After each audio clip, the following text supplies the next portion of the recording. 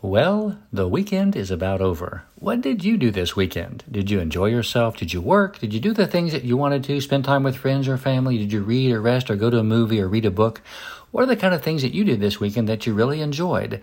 I hope that you had a great weekend and that you are rested and ready for the upcoming week. There are plenty of things to do Monday through Friday, but weekends should be a time to rest. I hope you rested this weekend. I love you. I'm Dan Clark.